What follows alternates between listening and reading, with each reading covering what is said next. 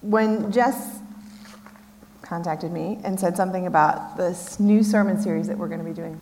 And she said, what would you like to teach on? And immediately what I said is, I want to talk about self-worth. I want to talk about this because our sense of self and how we see ourselves affects everything. It affects who we are in relationships. It affects how we present ourselves. It affects what we put up with, what chances we take, and what we think we deserve. And in all my years of being involved in church leadership, I've seen this be such a pervasive issue. For all we talk about being created in the image of God, or this lovely Latin phrase that we use a lot called imago Dei, which basically just means in the image of God, for all we talk about how loved we are, I've seen more people suffer with issues of seeing themselves, of having worth. It can manifest in how they see their bodies, how they feel like they're not enough, not good enough, not smart enough, not capable enough, not perfect enough. And the mental and physical energy that we spend on our perceived lacks is enormous. We overcompensate. We second and third and fourth guess ourselves. We self-flagellate or beat ourselves up. We make ourselves take up less space and try to control our unruly bodies and minds. And almost all of us have something that we face. But for each one of us, that ends up being unique. But for as excited as I was about preaching this sermon, the more I got into it, the more I talked with people, the more I started wrestling with what to say, the more I realized how big this is.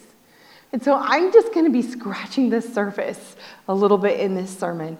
I'm not going to have all the answers to all of the issues, but I'm just going to give us a little bit of a conversation about how we view things and maybe how that needs to change.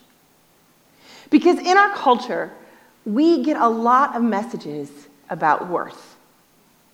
Our culture bombards us with messages and silent sermons about the standards of what make us perfect, what make us worthy. And they can be from the amount of wealth and affluence we have, to our beauty, to our age, to our race, to our sexual orientation.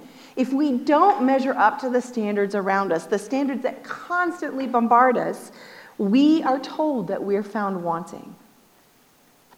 Some of us weather this better than others, but most of us can pinpoint at least one place where we have an insecurity, where we feel we don't measure up. Some of us go even further and internalize our lacks and those less than moments, and it becomes part of our identity. We consistently see ourselves as this lack, this less than. And unfortunately, our culture isn't the only place that this comes from. Like it or not, sometimes these silent sermons come from within the church itself. What we say, sometimes how we say it, can reinforce this idea that we are less than, and somehow rubber stamp it with God's approval. I know this is an incredible deep subject, and that I'm only going to be able to scratch the surface, but I really hope that how we talk about today and explore the identities that we give ourselves and the way we here in the body of Christ talk about ourselves, that we can begin to get a handle on how do we change this, and how do we become a place where we stop questioning if we have worth. I feel like these messages sneak in many ways. But one of the ways it starts is by the ways we put value judgments on everything. And these skewed judgments come from everywhere, and they comment on all parts of us, even things that are physical. Now, you can't tell this by looking at me right now, but I got glasses when I was 2.5 years old. I have a very, very strong far-sighted prescription. In this eye, I'm plus 775, and in this eye, I'm plus 725. I was the youngest person that my eye doctor ever put in contact lenses. I got them when I was 8. And with my glasses and contacts, I can see fine. Yet my entire life, I was told, you have bad eyesight. Bad. And help me out here. When you have 20/20 vision, what do people tell you? You have what? Perfect vision, right? Has anybody been told that ever? Maybe. And even in this sort of innocuous story, we begin to see how even the smallest things get a value judgment put on it. My eyesight is bad. Your eyesight is perfect. Your eyesight is good. Why value judgments? We put these on all kinds of things. And they're often contradictory and unhealthy. Like, we put in our society a value judgment on earning enough to live comfortably, but also we'll judge you if you're not working too hard to get that done. We will make you sacrifice your mental health or expect you to sacrifice your mental health or your family life in order to be and able to be living comfortably. We put value judgments on how people eat and what they eat. We prioritize the look of outward health, even if the way it's achieved isn't in a healthy way. It goes over and over and over again. I talked to a friend of mine who kind of articulated this idea for me too. She said, when I am hungry for good foods, it's seen as a good thing. But if I'm hungry for a cookie, it's seen as a bad thing. But shouldn't it still be good because I'm recognizing my hunger and my hunger is good, and having a good relationship with my hunger makes me a healthy person? She went on to talk about the time in her life when she tried so hard to control every aspect of her hunger, seeing it as bad and trying to discipline every aspect of it. From the outside, she looked incredibly thin and fit, and she was applauded for being healthy, but she was actually the most damaged and had the worst relationship with food that she'd ever had in her life. She said she was slowly killing herself. And we have this in all kinds of different areas. You don't have any kids? Well, that's a bad thing. You have too many kids? Well, that's a bad thing. You should work to support your family, and you should stay home with your family and not work. And these conflicting messages do so much to undermine our sense of knowing that we're doing the right thing, or even having a sense of worth in this. And fear and shame and jealousy interplay with this message. And then we're not good enough. We're not good enough in the way we look, in the way we act, in our status, in our orientation, in the color of our skin, in our age. We never measure up. We're not good enough. We're not godly enough. We're not smart enough. We're not handsome enough. Not straight enough, not feminine enough, not controlled enough, not perfect enough. Consistently, over and over, we're always told we're not enough. And this list is endless. For many of us, in one way or another, we have these places that we feel like we are less than, that we don't measure up. And for many of us, we've internalized this to be something about ourselves and our bodies that is inherently bad. And it can become part of our identity and how we perpetually see ourselves. So what does Scripture say about this? Well, I'm actually going to do, surprise, something a little different. Because I could start right now and quote a lot of Scripture at you, assuming that what I'm saying is what you need to hear to address your worth. But I think we need to go another layer down. I think what's really important is, what is the lens that we use to view the Scripture? And how does that affect the way we see the Scripture? How does that affect the silent sermons that are coming out of the very words we read? Let me give you an example. When I was a worship leader many, many, many years ago, at the church that I was at, a song that we would sing all the time was a song that had a line in it that came directly out of Scripture from King David. And it was a song that was built in repentance and understanding who we are and who God was. And it said, "Cleanse me and I will be made clean. Wash me and I will be whiter than snow." And in that song was the idea that sin was dark and freedom and repentance led to being made clean, which was white. And I had a friend come up to me and said, we need to stop singing that song. I'm like, we have these incredible moments every Sunday when we do this. She said, no, we need to stop singing this song.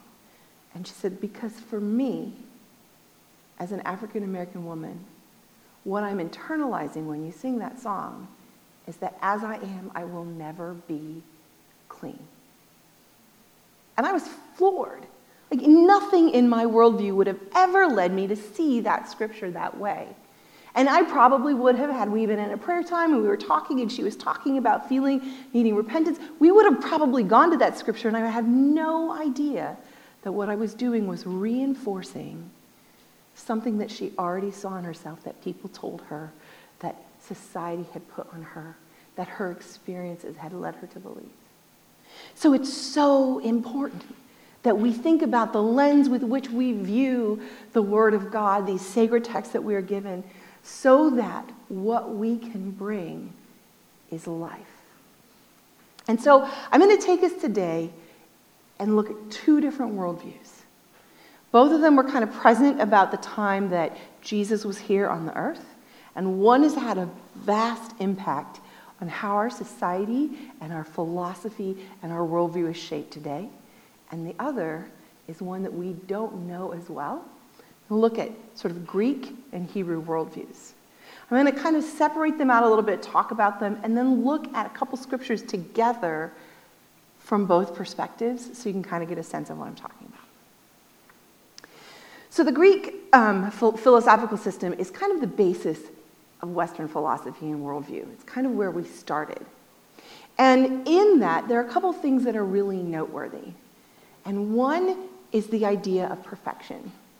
Take time to read Plato's cave analogy and learn a little bit about his discussion of forms. And he has this idea that perfection exists, that there's a world of perfect forms. And it's not just like the perfect form for a tree and the perfect form for water, but it's also ideas, the perfect form for democracy and the perfect form for justice and the perfect form for beauty. These standards and ideals, this form, exist somewhere else, not here on earth, because what we have here is only a reflection or an image or a copy of that perfect form. And eventually what is here will die out, but the perfect will stay. And these standards and these forms and these perfections are the ideals with which we want to live by or work towards or move towards. And Greek philosophy, and then what became Western philosophy, embodied that idea. So, like, thinking about those forms and that perfect thing that is somewhere else, and then we here will die out and we're having imperfectness, it affects the way we see everything. It affects the way we interpret what Jesus does. Now, I'm going to say some things here, and I want you to know that I think that there's an idea, there's a road and there's a ditch on either side of the road. And sometimes I think we easily get off to the ditch on either side of the road, starting on the right foot, and then take it too far. So I want you to hear what I'm saying, but I want you to understand that I'm not trying to go super far lengths with this. I just want us to have a perspective for a moment and think. One of the ways that we tend to interpret the sacrifice of Jesus and the way our world is and the way heaven is through this Greek mindset. We think about this world was perfect when God created it, and then came the fall and sin. And now things are not perfect. They are not how they were meant to be. But through Christ, we can be saved for heaven, where perfection is, where God is, and saved from hell, which is eternal absence from that. Our bodies here will die, and when they die, then we get to go to where it is perfect. Our spirits will be in that place of perfection. Now, there's some truth to this. Obviously, what was perfect was damaged by sin. But the idea that we are never going to ever grow past that place and only can achieve something when we get to heaven is sometimes a little damaging. It changes the way we see what happens here and now. Let me contrast this a little bit with the Hebrew worldview, the different lens. In the Hebrew worldview, standards are important. The ideals are important. But shalom and relationship take precedence. For example, let's say I was speeding in an elementary school zone, going about 30 miles above the speed limit. I'm not caught. Nobody catches me. I do not get a speeding ticket. Under the Greek mindset, I have sinned. I have done something wrong. And I should get punished. There should be justice for me breaking the standard. In the Hebrew worldview, we look at that and say, why? Why were you speeding? Did your wife get taken to the hospital with her baby on the way? Did you find out some really horrible news and you need to get somewhere right away? Are you really excited? Are you super tired and you need to get home? Like, what is the relationship? What is the other pieces in play? Yes, there should be justice, but yes, relationship takes precedence. And shalom is not just about being at peace. It's about being in harmony, like true, deep peace between us and God, between us and ourselves, between us and our others, and between us and our world. And in the Hebrew mindset, perfection, this ideal, is not something that will just happen at a later time. Perfection is really defined as something being fulfilled, something coming to fruition. It's like a flower. When the flower pushes its seed from its seed up through the earth and comes up, and it lives what it's meant to be. It feeds the birds, and it feeds the bees, and it exchanges carbon dioxide for oxygen, and it lifts its face to the sun, and it brings beauty, and it's being truly itself. It is living in fulfillment. That is perfection. It doesn't matter if there is a little brown part on the stem. It doesn't matter if not all the petal ratios are exactly right. If it's living what it was meant to be, that's perfection. There was a Hebrew rabbi, Rabbi Zusha, that was in about the 11th century, and when he was dying, he did many, many incredible things in his lifetime. When he was dying, he was incredibly concerned, and his disciples said, Rabbi Zusha, what's going on? And he was getting more and more agitated. Are you afraid to die? And he said, yes, I'm afraid. And they said, why? You've done all these amazing things. You were like Moses. You were like Abraham. You lived like these people. And Rabbi Zusha said, I'm not afraid that God is going to say, Rabbi Zusha, why were you not more like Moses? Or Rabbi Zusha, why were you not more like Abraham? I am afraid that God is going to say, Rabbi Zusha, why were you not more like Rabbi Zusha? Why were you not more like who you were meant to be? And think about how that affects the way we interpret Jesus' sacrifice. That maybe he was here to right a relationship so that we can be restored and restore each other and restore our world, that we can be who we were created to be, that we can live in fulfillment, be creators of shalom, partnering with God in the restoration of all things for the here and now, not just in the world to come.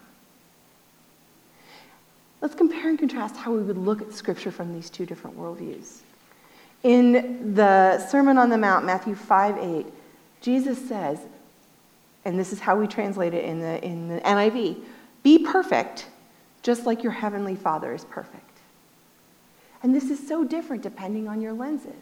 Because if we look at it from the Greek worldview, this is a standard you have to live up to. You should be perfect, just like God is perfect. It's something you have to reach.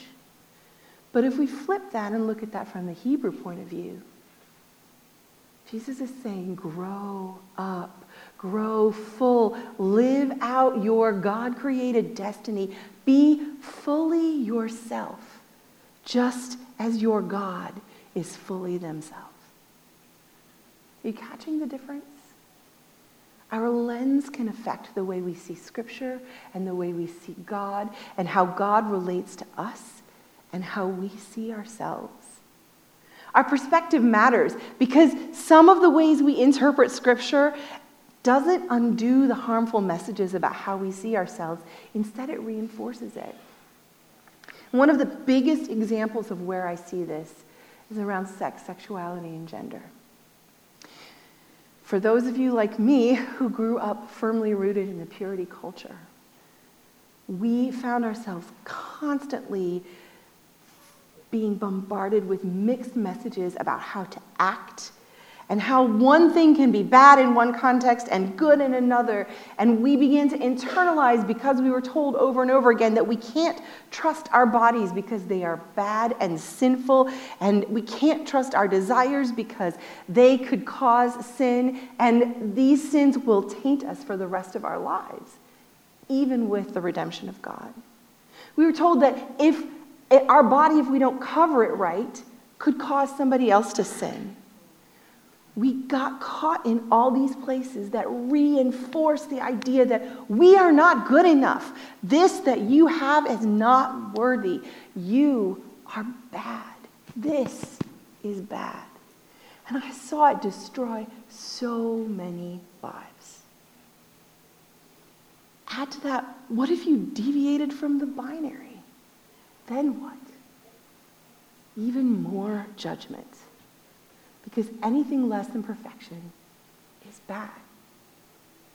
And this idea of being created in the image of God is suddenly given way to the idea that the spirit is willing, but the flesh is weak, and your flesh.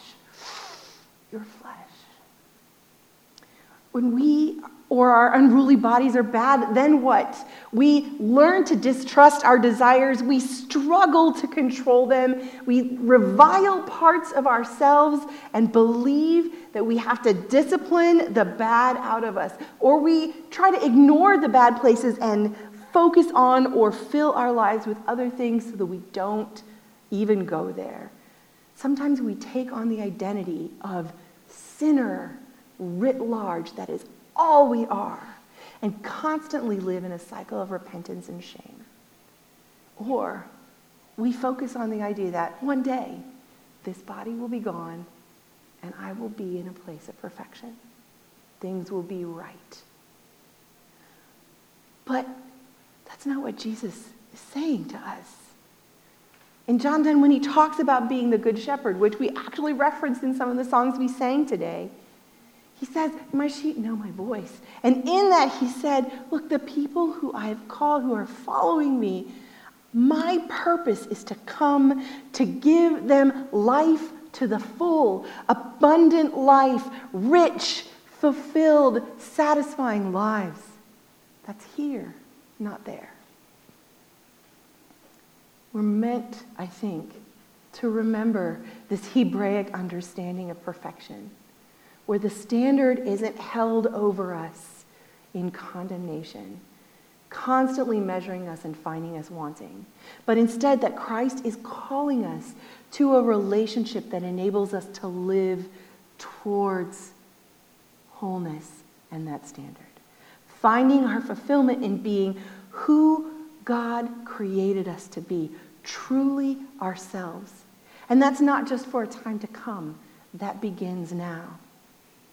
In Corinthians 3, the Apostle Paul tells the story of Moses coming down from the mountain after getting the 10 Commandments. And he'd come face to face with God, and that was reflected all over him. But the Hebrew people couldn't handle that glory because they saw it and found themselves wanting. So they asked him to cover his face with a veil until that faded off. And the Apostle Paul said this: the old ways with laws etched in stone led to death, though it began with such glory that the people of Israel could not bear to look at Moses' face. For his face shone with the glory of God, even though the brightness was already fading away. And shouldn't we expect far greater glory under the new way, with the Holy Spirit giving us life? If the old way, which brings condemnation, was glorious, how much more glorious is this new way that makes us right with God? And he goes on to talk about how that relationship with God changes us all the time, daily, continues to restore us and bring us to who we were meant to be. And he said, when someone turns to the Lord, the veil is taken away. For the Lord is spirit, and wherever the Spirit of the Lord is, there is freedom.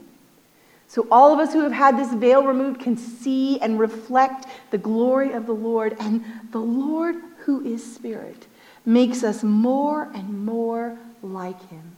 And we are changed into his glorious image. This is us, created in the image of God. And when we come, even now, he changes us to be more and more like God. As we walk with Christ and his Spirit living within us, this is a place of becoming, of stepping into who we were meant to be. So let's reframe all of this. You're told in a myriad of silent sermons about the ways that we are less than, how we are bad, how we sin and do not measure up. And sometimes, even the way we approach ourselves and our faith, we can confirm this in a deeper silent sermon. But we are created in the image of God. If you go back to the beginning of humanity, God made our bodies in their image. That's what it says. Let us make mankind in our image. Yours and my bodies are made in God's image. And then he breathed life into us. You and I, in our physical presence, are reflecting God. And in this is the inherent foundation of worth. And grace. Grace is not a blanket that we have to pull over us to cover our badness or our sin or our less thanness so we have a promise of heaven.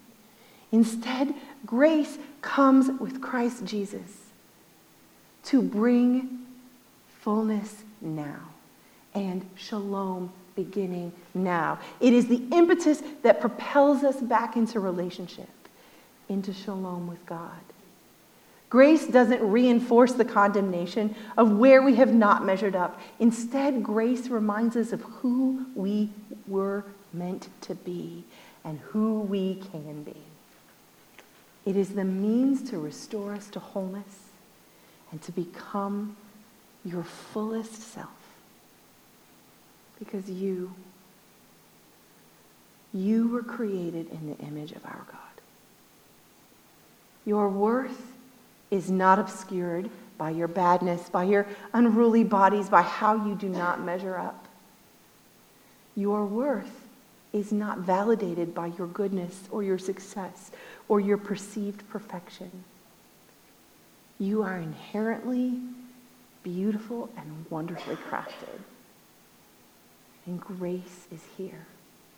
Grace to walk you into shalom and into wholeness, into harmony with God, into harmony with yourself, into harmony with those around you, and harmony with all of creation.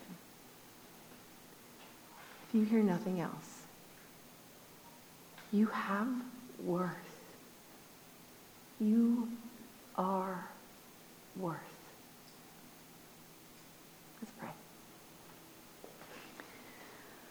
God, we ask that you would come and show us again what you're calling us to be, who you've created each one of us to be. Show us how to walk with you into embracing ourselves in your image and to be a partner with you in the restoration of ourselves, our lives, our relationships, and our world.